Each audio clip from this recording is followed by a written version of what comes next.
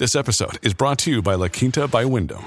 Your work can take you all over the place, like Texas. You've never been, but it's going to be great because you're staying at La Quinta by Wyndham. Their free Bright Side breakfast will give you energy for the day ahead. And after, you can unwind using their free high-speed Wi-Fi. Tonight, La Quinta. Tomorrow, you shine. Book your stay today at lq.com. This is the John Oakley Show podcast. How does this augur going forward? Well, let's find out. Paul Ihnatiuk is the VP of BDO Canada, and he's joined the Oakley Show this afternoon. Paul, how are you? I'm doing great. How about you, John? We're doing fine. It's the next generation or two that I'm really worried about, or maybe even this one. I mean, it looks to me like this is a pretty dire predicament when you've got 53% of Canadians little disposable income, and for a quarter of Canadians, I guess their debt remains overwhelming. Where are we going? Well, it is becoming overwhelming. It's been becoming overwhelming for a period of time. It has been building, it's building, and we're seeing it. You know, BDO has been doing its affordability index over the last couple of years in partnership with Angus Reid, and the results are really becoming alarming. Our index was there to measure how affordable life is in Canada, and the results are showing that, Canadians are struggling, facing, daily issues, some, as simple as putting food on the table. And, it is going to get worse. It's going to get worse, and people need to get control of their debt situation now. When we say Canadians are living 53% paycheck to paycheck, what does that mean? One paycheck away from insolvency? Potentially. Some of the polls are they're saying people are $200 away from insolvency. Living paycheck to paycheck is a struggle. And a lot of times we're also finding that Canadians don't have budgets. And this is really a result of more and more Canadians are financial illiterate. They're not teaching it in school. The government just reintroduced it for grade 10 recently. However, you know what? That's going to be 4 or 5 years till we see these kids in the workforce. So we need to focus on what is going on now and, focus on all Canadians. Canadians don't have budgets. Half of Canadians don't have budgets. So when you're living paycheck to paycheck and you don't have a budget, you don't know where your money's going, or you don't even know where to start to help yourself. Okay, so you're starting to explain what might be deemed the root causes of this debt crisis for individuals and their families. When we talk about these kinds of phenomena, I always like to drill down on what causes this. And you're saying financial illiteracy to a large extent. Are Canadians not adequately compensated? Are they profligate? They're spending beyond their means. They don't know how to save. When you say 31% of Canadians can't pay off their credit card and 40% of Canadians have non-mortgage debt of over $20,000, I mean, how are people getting into this pickle? We've had years of easy credit. We've had years of low interest rate, and people have gotten used to it. People have gotten used to tap technology and going out and seeing something they want and just tapping their card, and it's that simple. And they don't actually have to think about it again until that bill comes up in the email, or the bill still comes the old-fashioned way to the door. It is very concerning. And what we're doing is we're trying to teach Canadians that you can have kind of the best of both worlds, but you need to plan ahead. Plan ahead by putting money aside, saving up for your goals. It's no longer I want everything right now. You have to actually save and earn that goal. Yeah, so there's a lack of financial discipline.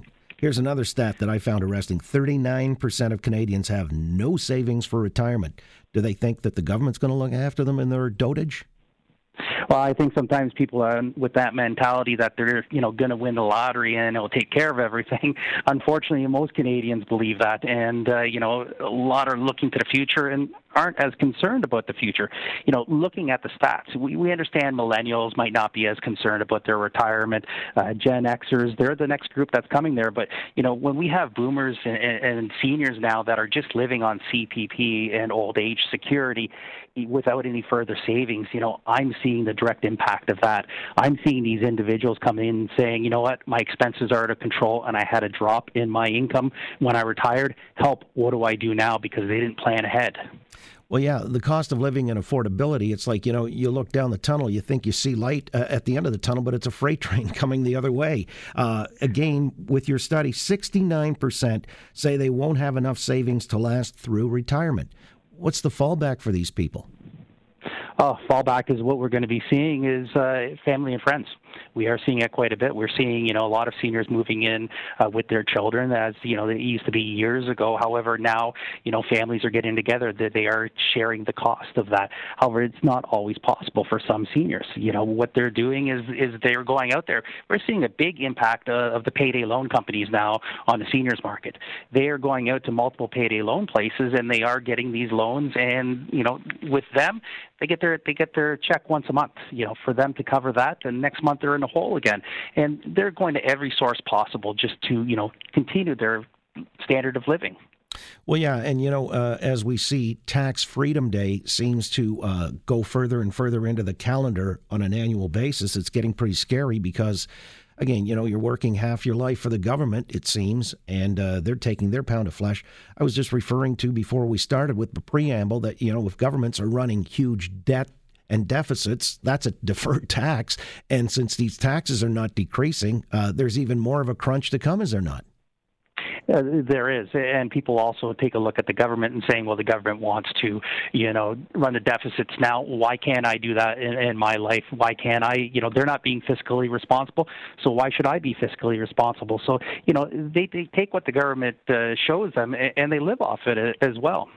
So how do we rectify this? If I put you in charge, and it looks to me like we almost need to have a reset here, a psychological kind of adjustment to understand financial or, being responsible that way, teaching financial literacy and all the rest. Any other suggestions you might offer? Well, financial literacy needs to be revisited at various stages in life. So it's great that the government implemented it in grade 10, to plan that budget for when they get their first job or when they go back to school. However, it really needs to be reinforced when, you're graduating, when you reach another milestone in your life. A lot of times what we're finding is when people go to borrow money from financial institutions, it's all about the sticker shock right now. What are you going to pay? What do you, not what you're going to do down the road. Really, financial literacy needs to be reinforced at every stage in life, including when you're preparing to retire. When you're preparing to retire, that's when the tough choices need to be made. Where am I going to have to cut my expenses? Your pension might not be 100% of what you're earning right now.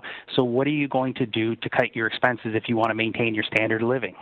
Again, with Paul Ihnatiuk, he's the VP of BDO Canada. That's an accounting firm, and they did their Affordability Index, and it's some scary stats that they've chewed out here. 53% of Canadians live paycheck to paycheck. 25% of Canadians' debt remains overwhelming. 31% of Canadians can't pay off their credit card. 40% of Canadians have non-mortgage debt of over $20,000. And, again, this is against the backdrop of relatively cheap money and flush economic times, for the most part, over the last 10 or 11 years has been a bull run on the stock market and so on and so forth. They say, you put away when things are good and you save for the rainy day. It doesn't seem to me like that's the attitude Canadians have adopted. No, it's not the attitude they have adopted. They want to take advantage of everything right now and worry about things tomorrow. Well, tomorrow is going to be coming very quick, and when the collectors are knocking, wanting you to pay the bills back, that's when most people start worrying. Not planning ahead of time. Planning ahead of time is key. Even people who experience financial difficulty, sometimes it's because of a life event. It's not because something they've done, but they haven't planned for that life event. So it's important to plan for various life events and plan for emergencies for the future. Well, and a lot of people now have been cast into a situation where they might have been planning to retire, but they've got to stay in the workforce if they can longer. And how does that augur too going forward for the next generation or two generations? Are they going to have to work longer to make ends meet? Freedom 55 is really a myth here in Canada. You don't hear too many people retiring at 55, and if they do, they're just slowing down. They're actually, partially retiring and getting another job, and we are seeing this with a lot of seniors that are continuing to stay in the workforce, stay longer than they really would anticipate. What's going to happen is the perception is going to go on to the young kids as well, as that's the acceptable way of doing things, is that you are going to be working longer and that you might as well get used to it. Well, it shouldn't be that way. We should be looking at, accomplishing our goals, setting our goals, making sure that we are all financially sound. Well, what I found fascinating, too, is the gender split within your study, because women are impacted more than men are. It is. When I was reviewing the study, I was taking a look at that, and I thought that was an interesting stat. And then I started thinking, we're still not there for, equal pay for equal work. That is one of the factors as well. You also take a look at, a household. If you do have a, household of two spouses, a lot of times, things are broken down as far as gender roles. The female in the house might still be doing the books and records of the house, the shopping, the savings, things like that. And that's why we're seeing that little bit of an impact there in this study.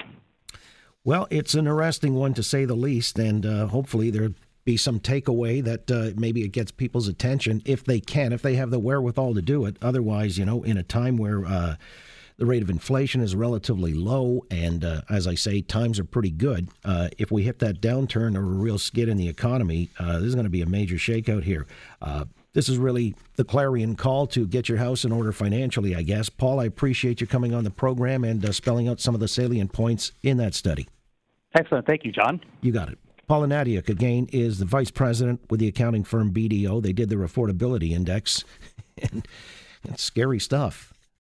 Thanks for listening to the John Oakley Show podcast. Be sure to rate, review, and subscribe for free at Apple Podcasts, Google Podcasts, and anywhere else you get your on-demand audio.